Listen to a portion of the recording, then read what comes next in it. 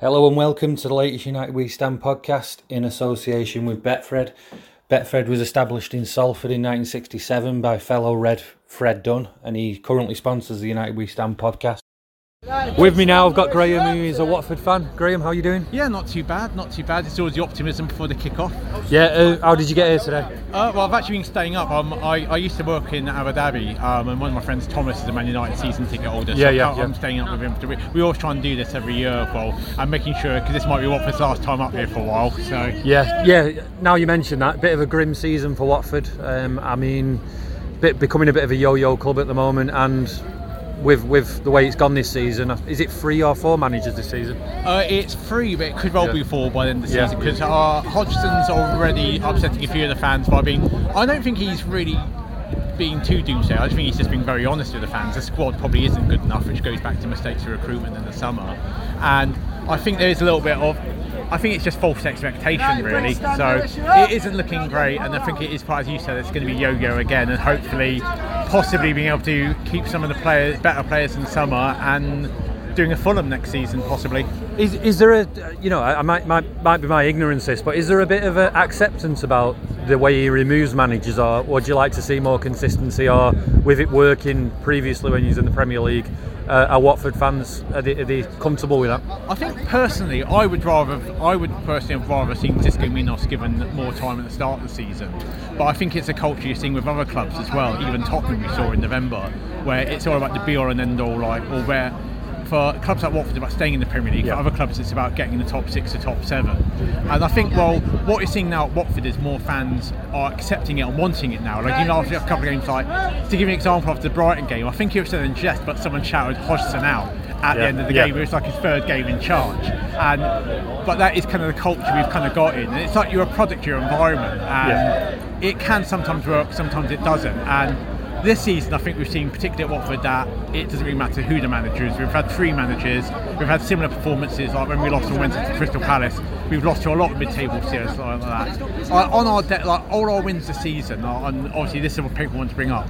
Every game we've won, generally the team we've played at has had a horror show, like United in November, Ole's last game, like Norwich City in September, Dean Smith at Aston Villa. They've all had horror shows against us. Generally, if a team plays quite well against us, we're not good enough. So I don't really think it matters what the manager is, but unfortunately it's a manager who you can't sack an entire squad at once. So that's what's happened. And what is the root with that? Is it recruitment? Is it money available, or is there no grumbles there? Is it just basically the recruitment's wrong? I think it's partly recruitment, but I think you've seen it with other clubs as well. When you have a bit of success, like we got to the FA Cup final in 2019. Obviously it ended horrifically with a 6-0 drubbing by City. But on the other hand, what you saw was we actually did quite well. But then that summer, they kind of stood still on the defence. Midfield again didn't make any real changes, and as you say, if you stand still in the Premier League you go backwards. And like, to give you an example, 3 years ago I think we beat Crystal Palace twice, we took 4 points off Brighton, we were considerably better than both of them, and this year we've been spanked by both sides. And it showed, and I don't think when someone's doing well, it's easy to go, that's amazing what they're doing.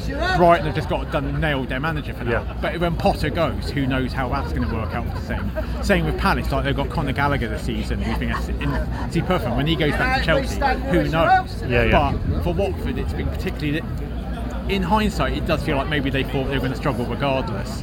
And they made a number of short-term signings this year, hoping it might work, but it hasn't. So I think it does go back to recruitment and possibly making a few mistakes about 3 years ago, and it catches up with you. I spoke to a couple of Southampton fans last week, and their squad was quite similar, except for the Chelsea loanees. Watford are a squad where no real names stand out to me. Is there any bright sparks in the squad? Obviously, Ismail Assar is pretty. I've seen him at Old Trafford in the FA Cup last year, looked quite good. Is there many others at the moment? I think, obviously the other one that jumps out probably most people is Emmanuel Dennis. I know certainly in fantasy football he's probably been the cult hero. He's a little bit hot and cold, like when he's on it he's terrific, and he's a bit like and obviously United fans will be familiar, when we first came up 6 years ago, Odion Ighalo. When he's absolutely on it, fantastic scores, but when he's slightly off, terrible. He's probably too inconsistent for a top Premier League club. But if and when we do go down, I expect the likes of Southampton and co possibly to sniff around him. Like, he's probably not. He could be a squad striker for someone like a top 6 club like United, but obviously Sarr's the main one. It's no coincidence that we didn't win a game after United when he was out injured. and then he was out of the African Cup of Nations. Yeah. So he'll be the main threat today. If Watford do anything, Sarr needs to have a good game. But Sarr and Dennis will be the two that will do anything in summer, and possibly Sissoko as well, who's been part of the French World Cup squad. Dennis has actually scored more than Cristiano Ronaldo, hasn't he, in the league? Which is astonishing, really, when you think about it. But it's just like the terms of reference to how it happened. But it's like, well, both men have probably not had the seasons they expected in that regard. But like, I think, it's been a very weird season for Dennis in that regard. Like, but when he's on it, he will see. And if he gets half a chance there, I wouldn't be surprised if he does stick it away. We'll move on to United a bit now. You don't need to pull any punches at this point. What do you think of United as a club? As a club, I grew up, I'm 42, so I grew up in the Fergie era and always had huge respect for them. And it just does feel like, it was really difficult whoever took over, but it does feel like United are still trying to find their identity post-Fergie, and they've gone close a couple of times. And the difficulty is football has changed, and that's out of United's control with the money that's come in from Abu Dhabi with City and Chelsea and the Russian money, and that has changed things. That's something people can legislate for. But from the outside in, I'm still a huge admirer of United in the tradition and love coming to Old Trafford. Like, Old Trafford's still one of the games. Like, I know quite a few Watford fans who that's one of the main away games of the season is Old Trafford. United are still the name. It's like, even though we're going to get relegated, winning 4-1 against United in November was still going to be one of our greatest ever days in the Premier League. And obviously, I know it's a low light for United, but that's still the context of the gravitas of United have at the moment, I think. Was you at Vicarage Road that day? Yeah, it was surreal. It's not often you miss a penalty twice and still go on to win 4-1. Yeah, no, it was a very grim day, that, and you could see at that point that the players had sort of really detached from the manager, at that stage. It was just like the decision making, because I'm a huge fan of Bruno, and he had a terrible game that day. But it was like Wan-Bissaka, you could tell the heads had gone. Yeah. Like for the first goal, I was saying to my mate earlier, like, the cross comes in, 9 times out of 10 he heads that out for a corner. You play the percentages, and he just heads it up in the air, and it's like clear the brain's gone. That he's not thinking properly. But but it's one of those things. But obviously it has improved since Ollie went in some regards. But it's obviously a work in progress. But I don't think any Watford fans expecting anything like that again today. No. Is there any Watford memories at Old Trafford that are positive? Well, unfortunately for me, I was too young for when we won in the League Cup in the late 70s. But most of mine, I think I've been here 6 times and we lost all of them. But generally speaking, there was one where Andy actually said to me afterwards it was the best performance by away side at Old Trafford that season. It was classic Watford in that era where we played well but didn't take our chances. I think that might have been the Mata free kick, and I think you might have had Igalo and Deeney up front that day. Yeah, that's right. We actually had a real good go. But it was kind of one of those sort of typical stories of not taking our chances. And then sides of the quality of United need one chance they're taken. But generally speaking, there's not been a touch wood horrific experience up here. There's not been too many great memories. No. I'd say my favourite memory, even though it was bizarre, was seeing United in '99. Just after won the treble. And for 40 minutes thinking we were competitive with the best side in Europe at the time. And then you score 3 goals in 5 minutes. It was like, that's what quality feels like. And we didn't do anything wrong either. So you kind of just have to. I do like that sometimes as a football fan. You can just sit back and think, Matt, you are too good for us, and you were that day. So that team was magnificent. I don't need to obviously tell you that whatsoever, but that was watching United around '99 period was a joy. I remember the game at Vicarage Road that season. I think it was 3-2, but I don't remember the home game. My memory can't recall that at all.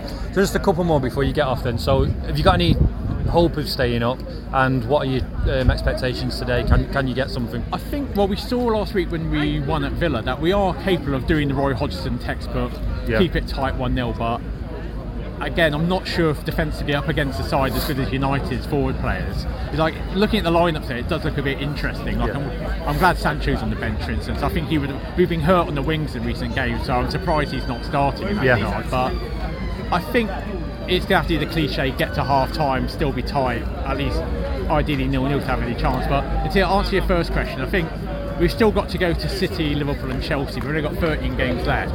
Realistically taking them out, including today, we've realistically got to win 6 out of 10. And when you think we've only won 5 all season, I think obviously when there's hope, there's hope. But realistically, I'm already thinking about Rotherham and Wickham away next season. Away days. And that leads us on nicely to what I was going to ask next, actually, because there's obviously a lot of discontent in the squad, particularly with a couple of the managers that went previous to Roy Hodgson. Do you expect to come back up, and do you expect wholesale change? Do you think you'll completely change the starting 11, for example? I think it will be a much bigger change than last time, because obviously we bounced back first time. But I think the pandemic, obviously as horrific it was, on the football terms actually helped us, because a lot of players couldn't leave. It was such a short end of the season. But I think Saul, Dennis, King, a lot of the players will go, so we are going to shake it up. And to be honest, at the moment we're not good enough, even if we probably do come back up to be. So in the ideal world, you want to have a couple of years of consolidation, but then who knows, do you come back after? You look at the likes of Nottingham Forest, Middlesbrough, some much bigger clubs than us who haven't come back up quickly, and it can lead to trouble later on. So you've got to take everything out, but realistically I think we're looking at consolidation for the next couple of years, and hopefully be back at Old Trafford within 3 or 4 years, or possibly the Cup. But I guess so. No, thanks Graham, really appreciate your time. Thank you very much. It's post-match after a very disappointing 0-0 at home to Watford, a game which United had some really good chances actually, and probably weren't the worst performance of the season, but still we don't get the 3 points against a very poor Watford team. John, I suppose we better start with you. You look like you got a lot to get off your chest. So what did you think? I mean, team selection, we haven't got a game for 9 days and we dropped the most probably informed player on our team. Yeah, I can see the frustration with that, but I can also see the need to sometimes freshen it up. You've not got back from Madrid probably till Thursday morning, you've got a game 2 days later, so there wasn't much of a break. So I didn't read too much into the team selection. There's enough quality there to beat what for me is the worst team in the league right now. And I think you hit the nail on the head there and said it possibly wasn't the worst performance. Second half perhaps got a bit out of shape a little bit, but in the first half United should have been out of sight after 15 minutes, and it's the story that's impacted the last month or two with the games you're watching. You're coming away from games where we should have scored 3 or 4 and we're scoring none or one, and it's not a recipe for winning football matches. Usual suspects. Missing chances. No, we won't. I got it. Get on that. No, Bloomy, is there anyone in particular that you was disappointed in? Well, first of all, we just need to play Leeds every week, don't we? But Ronaldo for me. I'm going to say it. I'm sorry, it needs saying. He looked like a fucking old man at the end of that. Really? Seriously, he looked. I mean, he wasn't the most guilty of missing chances, though, was he? I know, but for me, I think today really showed for me that he was just absolutely gone for me. It's a shame really, but again, like John said, we should have been 4 up at half time. The amount of chances Fernandez missed a one-on-one, I think Kate Foster saved it from point blank, but again it's just what more can you say? We need to get that sat nav again now, don't you? Same thing. John, you've been a striker, you're a target man, played for Plymouth for 7 years. How many would you have had today? Wow, double hat trick, yeah. No, I mean, it was very, very frustrating. As you said, not our worst performance.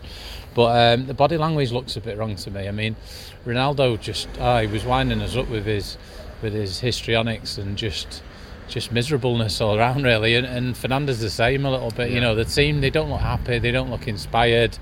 They're not like, I don't know, then it's hard to say what's going on, isn't it? It's just a mystery. Yeah, I mean the main things that are coming out of the club is that the players are unhappy with the preparation. So I don't know what you think about that, Stuart, but it is quite worrying that we can't beat such a lowly side, especially one that kept kicking the ball back to us as well. Yeah, we've had 22 shots apparently. I'm not sure how many. Yeah, 2 on target. Is that all it was? Yeah. Again, I don't recall any on target. I think the Fernandez one was that in the first 5 minutes. Yeah, I missed that. I was trying to get in with some. Yeah, anyway, trying to get him ground. We've played worse and won this year. We've played worse and lost this year. I really can't work it out. When you create that amount of chances at home, it's sprung back to mind. There's a nice Robin over there. Sprung back to mind that game against Fulham, was it, where we put like 80 odd crosses in the box and drew 0-0. Was that under Moyes, was it? Moyes, yeah. I mean, Watford didn't really offer anything. If you're a Watford fan, you'd be happy with that. It's a point. You're probably still going down, but you've come to Old Trafford and got a point. But that's what most teams are come able to do nowadays, isn't it? I agree with Ronaldo. I thought him and Wan-Bissaka were absolutely dreadful today. Yeah, I mean, I looked at Wan-Bissaka a few times and I just thought, what on earth, he wasn't through lack of effort because he did a lot of running on that side, but some of the quality, and I think we're at the stage now where the season could really peter out if we lose to Atletico Madrid. That's got to be the worry. Do you think there's anything that we can sort of do to salvage the season now, John? Well, I think on paper, I think we've only lost. If you take away the fact that we lost on penalties to Middlesbrough, technically the game was a draw. I'm sure now we've lost 1 in 20 games, which it shows you they're a resilient side. They're tough to beat, but there's not been enough of wins, and particularly the run of fixtures. Against games they're against teams you should be winning games. It's good to obviously go into that run without losing games, but today it will feel like a defeat for a lot of them players. It'll be quite demoralising. I agree with everything that you say. No, there's a lack of options and a lack of quality to bring in. Wan-Bissaka was obviously, we all know how bad he is anyway, so I don't know why suddenly he's back in the team headed a lot. I don't think Teller's offered anything on the other side, and those are the key positions now. And if you look at the top football sides, and certainly the top 2 in this country, the full-backs are key. Yeah. Particularly Liverpool, you see the amount of chances they create through theirs when you're playing these new formations, and you're narrow, you don't have wingers, etc. So you need that output from you full-backs these days, and it's we don't get any from there. I'm slightly going off on a tangent today because they did create enough chances to win the game of football.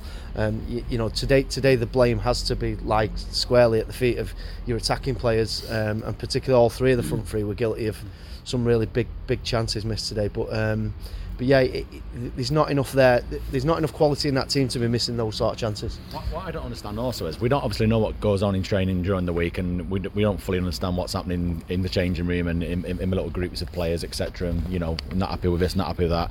There's clearly lots going on, and there was from day one, even when Solskjaer was there, I think. But you look at the bench as well, and you look at the likes of Juan Mata, who's taken the place of, like, let's say, Annabelle. So he was on the bench midweek. Why isn't Annabelle on the bench today? I know we're going off the subject slightly, but people like Matic, Juan Mata, who's never comes on. He's taken up a position of someone who could be on the bench, and you throw him on for 10 minutes. We're not, he's blooded Elanga, and Elanga's the only shining light in this team at the moment. But I don't get, again, some of the decisions with the bench. And I know it was a very heavy pitch at Leeds last Wednesday, and we've gone to Atletico in quite a tough game, and he's trying to give everyone a bit of game time maybe. But I don't get the bench situation. There's nothing really on the bench at the moment to change it. Sancho being the exception because Rashford's on the bench as well. But again, there's not in his current form. He's not coming on and doing anything, is he? No, I think just a couple of things on the substitutes really. I didn't feel the need to rip up the formation as much as he did. So we took off Matic, who I thought probably, if you had a look, he probably had more touches than any other player today. I was happy with that. I was comfortable with him holding there and allowing more players to bomb forward. Whereas when it was Pogba and Fernandes holding a midfield, I can't really blame him on that because he got to the stage where he had to put everyone up there, didn't he? And he had to take Matic off. I thought, like you said, he did all right. He could have done. It's not going to happen. Exactly. The way it is, that's the way it is now. I think it's time though for the club to just put Mason Greenwood's stuff down to youthful exuberance and just tell him, you've got another chance, because we need some goals. We stand We need some goals, don't we? But joking aside, it's a lack of options. You've lost Martial, obviously. Then Greenwood's out of the side now. Cavani's lost Martial about 6 years ago. Cavani's still recovering from split ends or whatever. He's busy watching a racing or something today. I don't know, whatever he was doing. There's a real lack of options up top at the minute to change things. Not that Ronaldo's ever gets changed, but I mean that's another subject today.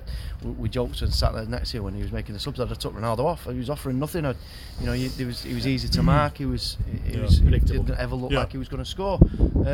So that's another big elephant in the room. The fact that he's undroppable or unchanged. I've got to be honest. I mean, I'm not his biggest fan at the best of times, but I think you're being a bit harsh today.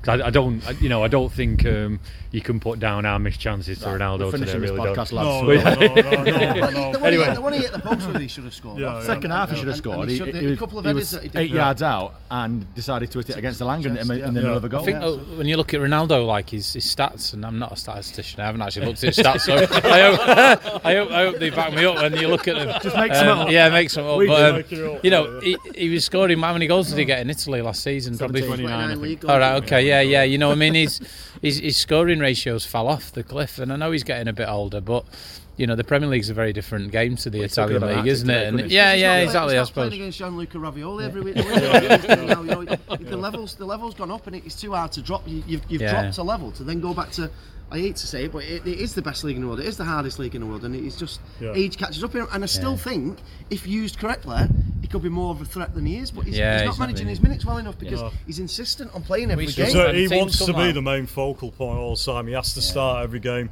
He's definitely got influence over most of that team. You look at the likes of how the likes of Giggs still managed to turn out game after game when he played well. It's because he played 1 in 2 games, and that's what he has to accept. That if he wants to still be able to play at a high level and be able to provide output for the team, he needs to play. He's saying the other day, I've got 4 or 5 years left in me. Not playing every game like that. I think the answer, my personal opinion, the answer with Ronaldo is somewhere in between John and those exciting megastore people like in the megastore. He won't be here in August. I don't hate him, and I don't hate him at all. And he's been a fantastic footballer, one of the greatest ever. But time catches up with everybody, and I just think he's playing too many minutes. I said to John earlier, I think it's just a bit sad now, really, isn't it? Like watching him getting worse in this team. He should be playing in China or something. Shouldn't be sad because United are paying him $500,000 a week. But I've seen him from that point of view. We've committed to that until the end of next season. Yeah, which I totally agree with. I'm not entirely sure he'll be getting anywhere near that anywhere else. So don't get me wrong. I don't see a way out. I don't think it's right for all parts. I've just seen it from a point of view of him as a player. It just looks. Anyway, we'll get off that, and we'll move on to our next favourite person to bash, and it's Rashford because I looked at his body language when he came on today, and that to me is a game where he's been on the bench. He's got a free hit at a poor opponent. He should be coming on with some enthusiasm and getting about a bit, but honestly, I was watching again, didn't it? And there's something drastically wrong there, isn't there? It's a bad confidence thing. He looked he looked like when you see like a year 8 boy playing with the year 10s. He was chasing the ball around. The game was bypassing him. He just looked so bereft of confidence at the minute, and you don't know whether to. I've not been watching kids play football again. I'm just saying. I meant when I was in year 10. No, he looks. I don't know what the answer is, because at this time of the season, with the squad we've got, it's not like you can just take him out of the action and say go on holiday for a fortnight like Ferguson used to be able to do brilliantly with players who were struggling like that. So I don't know what the answer is, whether you play him through it or whether you give him an extended break. There's 5 home games left, isn't there? League games. And I think for confidence, you probably just exactly. That's why I know there's 5 left. I'm counting them down. But you probably best playing him away from home. That sounds a bit mental, but the pressure may be at home, and 70,000 fans on your back as well. But I can't see it. I don't think it makes a difference. There's got to be a massive turnaround for him to do something between now and May. I think there's a bigger issue, Rashford. I think like all this stuff he's been doing off the pitch, which is all very applaudable and commendable. I just think that the Rock Nation are managing him from a PR point of view. I think they've built him up to be something that his inner self is not that. He's a kid from Wythenshawe and he's a nice lad and he's a good footballer. But I just think, like, mentally, that must be so hard to be. Your persona to the outside world is different to the persona that you are, and I just think mentally he's not at the races. I was looking at him. I stared across to him about 80 minutes, and I was watching and I just thought he just looks absolutely lost. I'm not sure it's even just mental though. I think physically, the big problem he had. You remember this time last year when he was flying, he was playing really well, and he got that shoulder injury, and he delayed that operation. He played through the pain. He played with the injections and whatnot else to go to a Euros that he didn't even play in. Then missed a shootout kick, a penalty in the shootout. And I think it's caught up with him. I think there's something physically not right with him at the minute, and I don't know whether it's, like I said, probably the hangover of what happened last year, and he doesn't do you any favours. On top of that, no one's actually ever known where his natural position is. No. He's always gone to the left. We know he's not an out-and-out centre forward. And he's always played that on the left, and that's how he's dropped into that position. So the other day, United don't know, and it's got to the point where he doesn't know now either. When Van Gaal gave him that break, whenever that was 4 or 5 years ago. He was more direct. He was just he had no fear. Like Alanga is now. There's something that United have got to work on. I don't actually think it's helped that we let Martial go, because we could have. No, it's just one less option. Cavani's never available. Lingard's got his own issues as well. This is just putting the pressure on us to play him, because we're not in a privileged position where we can just put him out of the squad for 3 weeks because we've got nobody else. About the likes of Annabelle. There must be other young lads who can even get a sniff on the bench, but the likes of Mata's sat there warming the bench. I would have liked to see Mata come on today. Mata could have played right back today for me. He might as well have. Yeah. Okay. Just moving towards the end then. Can we salvage top 4 at all? It's still possible because it's not like Arsenal are ripping up trees themselves. You know, you don't need to be looking at the points tallies that all those chasing pack have got in the last few weeks. It's not great. The way it'll carry on, we'll probably start at. What worries you is if United are picking up sporadic points against bottom half teams, how are they going to do when we get this run of fixtures coming up? And this is the thing. I mean, you wouldn't be surprised to see United pick up points when you're playing against Tottenham's and Arsenal's, and perhaps not City and Liverpool. But I don't know. At the minute, I just don't feel that. I'm looking at it and thinking, I don't see us putting that run of wins together that you need. We can win 5. Well, that's what I mean. It's going to be difficult. So it's Arsenal's to lose when you look at the games now. But again, games in hand can sometimes be tricky at this time of year. I think that result the other night for Arsenal was a big blow. I reckon personally, they got 3 games in hands as well. Yeah. So even just many winning, points are they behind? I think they're 1 now, aren't they? 3 games in hand. So it's not looking good for me. I didn't think we were going to get it anyway after the last few weeks. Yeah. But yeah, it's just made it harder now, I think. John? Yeah, I think the fact we've played a lot more games could work in our favour. In the fact, we've got no other distractions, have we? And if things go badly against Madrid, then we've just got a very, very light running in terms of the number of games.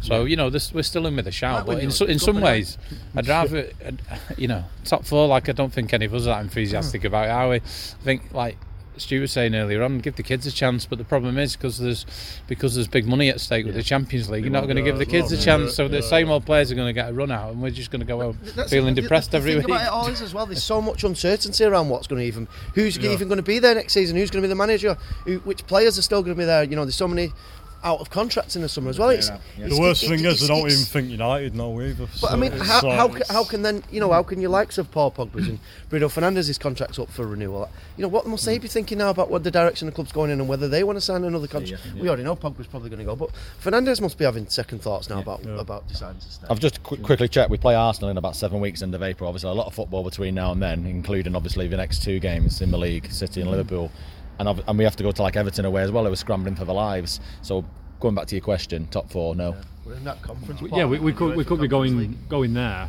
Maybe 9 points behind them. Then. Yeah, exactly. Yeah. And then last game of the season, Chelsea. Yeah. It's not looking good, is it? Run out. Yeah. No, cheers, lads. I know it's difficult after a 0-0 draw. There wasn't much in match action to discuss, apart from the chances missed and maybe a penalty. I don't know if anyone had a good view of that. I certainly didn't. It's more of it comes together. In a harsh penalty. Yeah. No worries. We'll be back next game at home to Spurs. Is that next Sunday? No, City. Is that next Sunday? City next Sunday. No, next home game. Yeah. Madrid, isn't it? Or is it Tottenham? No, it's Tottenham next. first, isn't it? Yeah, Tottenham next. And a Manchester derby next week. We will, as John pointed out, do a round man of the match. 2 weeks. I thought Matic played well today, and I think once he took him off, we lost a bit of that shape as well. I thought he had a good game. Yeah, probably Matic. Yeah. Agreed, Matic shouts hardcore. You're all wrong, Alanga. I'm a Langer as well, and the reason is I saw something in, and I will end on a positive actually. Saw something in him today because I thought he'd just popped up in good areas, but I saw some really good off the ball work today, and their fullback's even quite tidy on it. Their fullback is really rapid. Plus he had fucking Wan-Bissaka behind him as well. Yeah, no. Thanks to everyone, and thanks to everybody who bought the mag. It is really appreciated on these days, and thank God we didn't get any rain again. Thanks all. Cheers.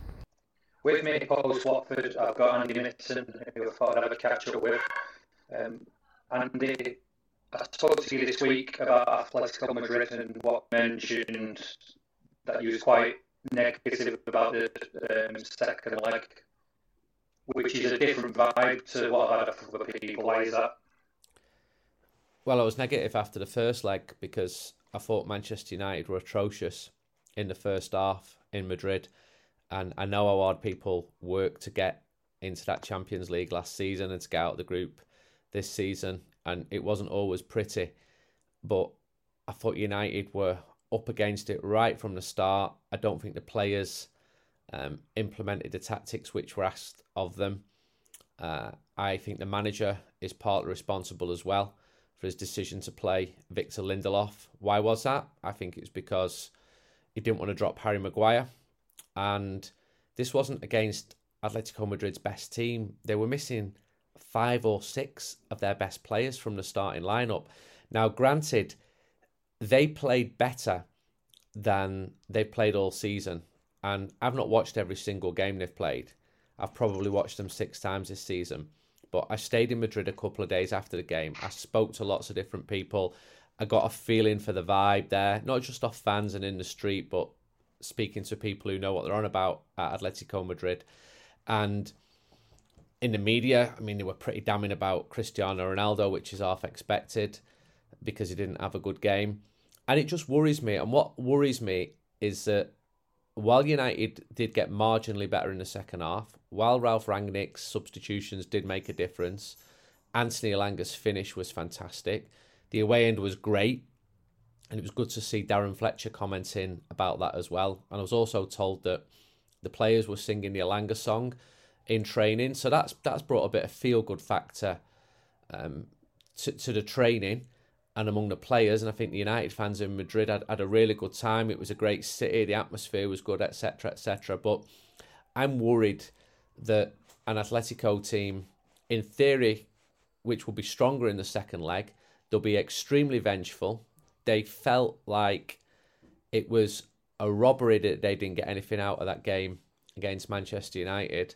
And I just worry what will happen is what happened in 2018 when Sevilla came to Old Trafford. So, different set of circumstances, away leg. Jose Mourinho talked the team down before the game, got a 0-0 draw in Andalusia. They had 23 shots on target. Manchester United had like half a shot. David De Gea was brilliant in that match. And then they came to Old Trafford and were by a distance the best team in the first 25 minutes. And Old Trafford didn't respond. They took the sting out of the crowd, and I don't think we can have a repeat of that for the second leg. And I remember walking down through the main stand just before half time because I was doing some work for TV and I had to go pitch side, and there was silence at Old Trafford. I'm like, it's 0-0 here in the tie. The team really need the support behind you. So the United fans were partly to blame.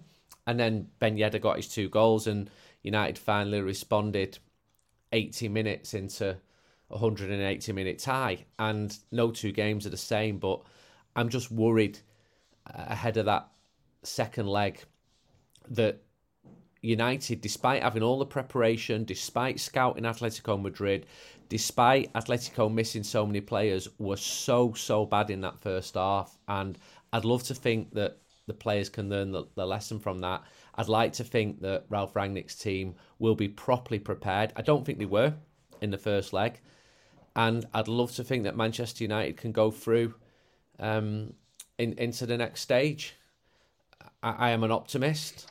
I just want to touch on something there. Despite being a bit more positive than you about the second game, you mentioned that United were undercooked, and this is something that's been a theme, and mentioned this not directly, but maybe through some journalists. How do you see that sort of power struggle at the moment? Is it one? And secondly, is it valid? Where do you see? Is it fair criticism? There's 2 or 3 versions of the truth around Manchester United at the moment. You've got the players, you've got the manager, and you've got the club view, which is always going to be the most optimistic outlook. So Ralph Rangnick, he's obviously got to preserve his own reputation, and there's a lot of self-preservation going on here. And I think he's good with the media. I've said that a few times. He answers questions. He gives you proper detailed answers. He comes close to calling his players out, which I think the fans like because they're not convinced by the players. But other people have told me that is the riskiest thing that a manager can do. If you start calling your players out and you're only in the job for a few months, you're on a hide into nothing there. And that's not, when I say someone's told me, that's just not a bloke coming up to me in the street. That's someone who's very familiar with the situation. So that is a worry for me. And where does the truth lie? I think that when Ralph Rangnick talks, I believe what he says. I like his sincerity. I like his honesty. And but when he talks, there's different versions of the truth. And we've seen players pushing back a couple of times. Anthony Martial, Jesse Lingard, saying, whoa, my version of events is slightly different to yours. And that's not a good look. And that doesn't strike me as a harmonious dressing room, because it isn't. And we can see that by the way that the team are playing. Next thing I wanted to touch on was today's conference call to financial investors. It sounded like messages I'd heard time and time again. What was your view? Well, it's Manchester United putting on the most optimistic face, saying that financially the club is in decent enough shape. Darren Fletcher had also spoken at the fans forum on Friday. Those quotes came out today. He did much the same. He did some clarifying, which I think is important, because there have been people saying, what exactly is Darren's role at the moment? I've spoken of my opinion of Darren Fletcher. I think he's a very good person to have at Manchester United, in the same way that I thought Nicky Butt was a very good person to have at Manchester United. And when he comes out and speaks, like his quotes came out this week, I can understand why he does that. The problem is they're coming out under a cloud, because people are annoyed because United played badly in Madrid, failed to beat Watford, keep drawing every game. John Murtagh also spoke at the investor call. So United's perspective is that there's a post-COVID recovery going on. Revenues are going up. That Old Trafford is returning to normal, full capacity. Commercial revenues are up 3%. Record e-commerce sales. Normalisation in the megastore. And revenues going up from merchandise, probably because of Cristiano Ronaldo. The club are saying that there's a strong pipeline of new partners, including Tezos, who are a blockchain company who are sponsoring the training kit. So I think that commercially, Manchester United remain pretty successful. But what worries me is that I've been hearing the same thing for 8 years, and reading these pointers of a brighter future.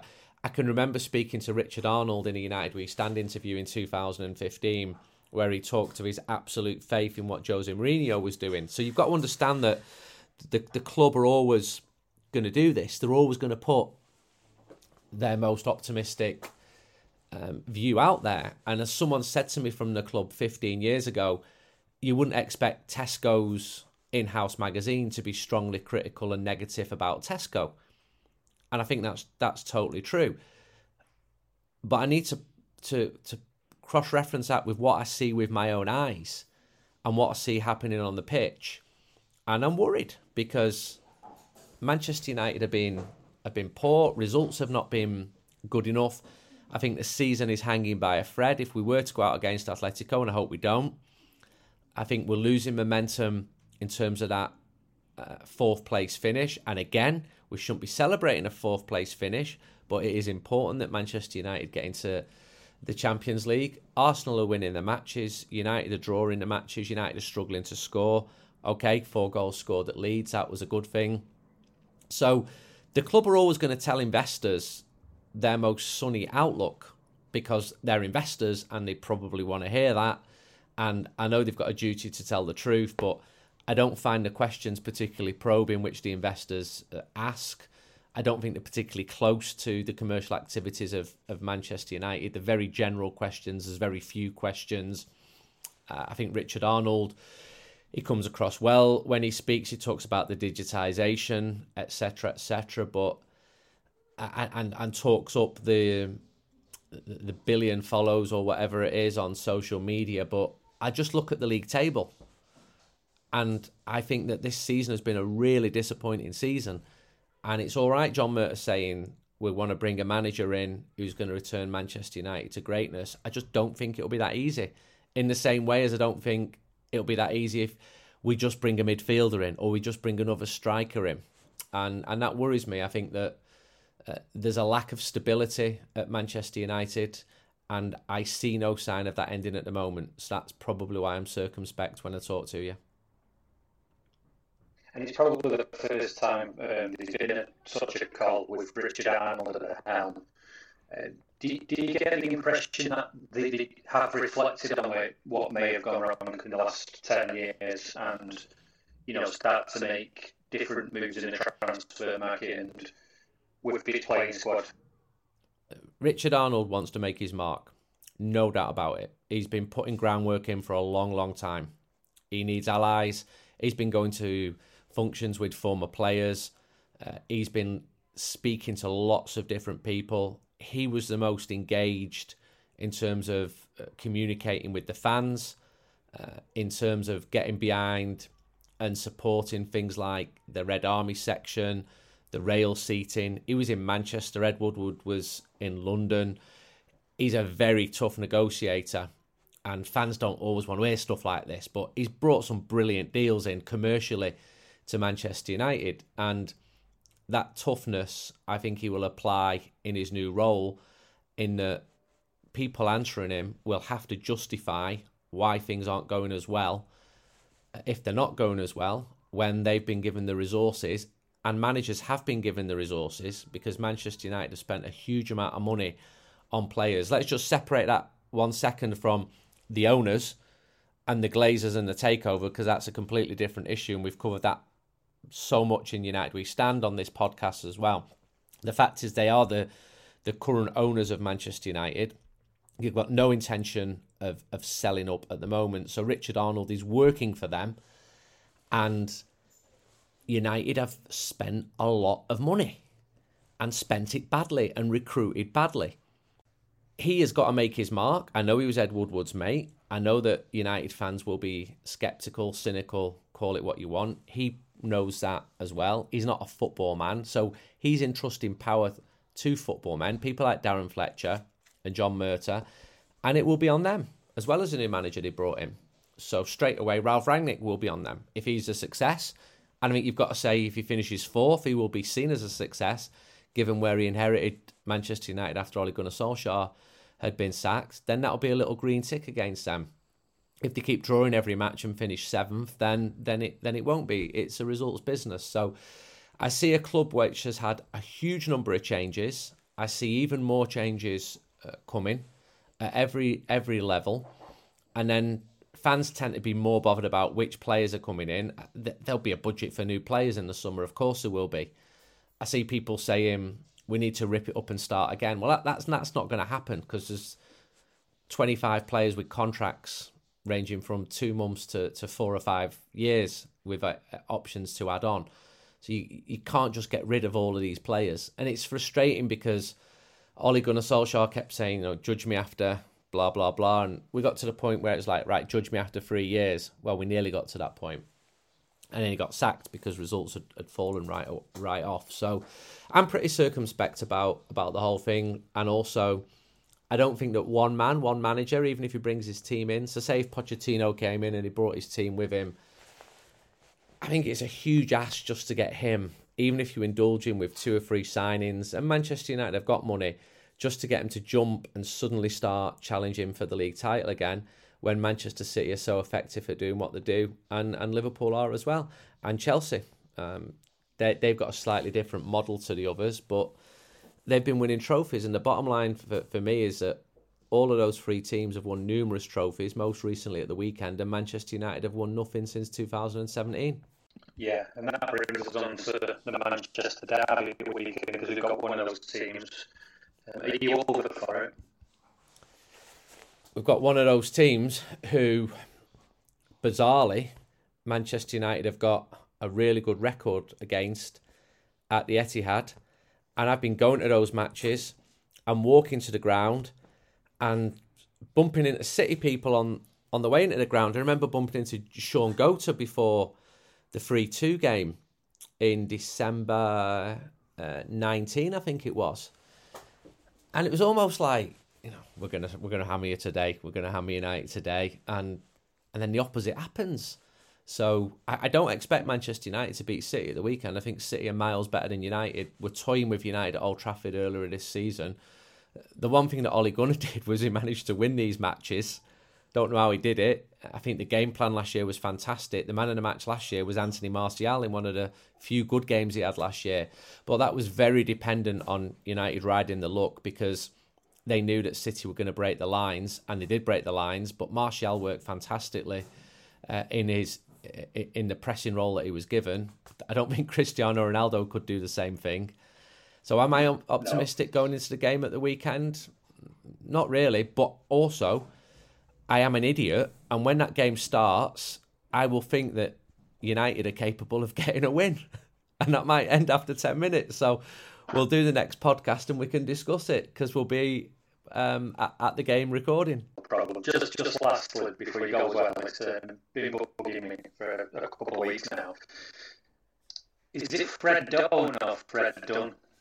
Doan, as in scone.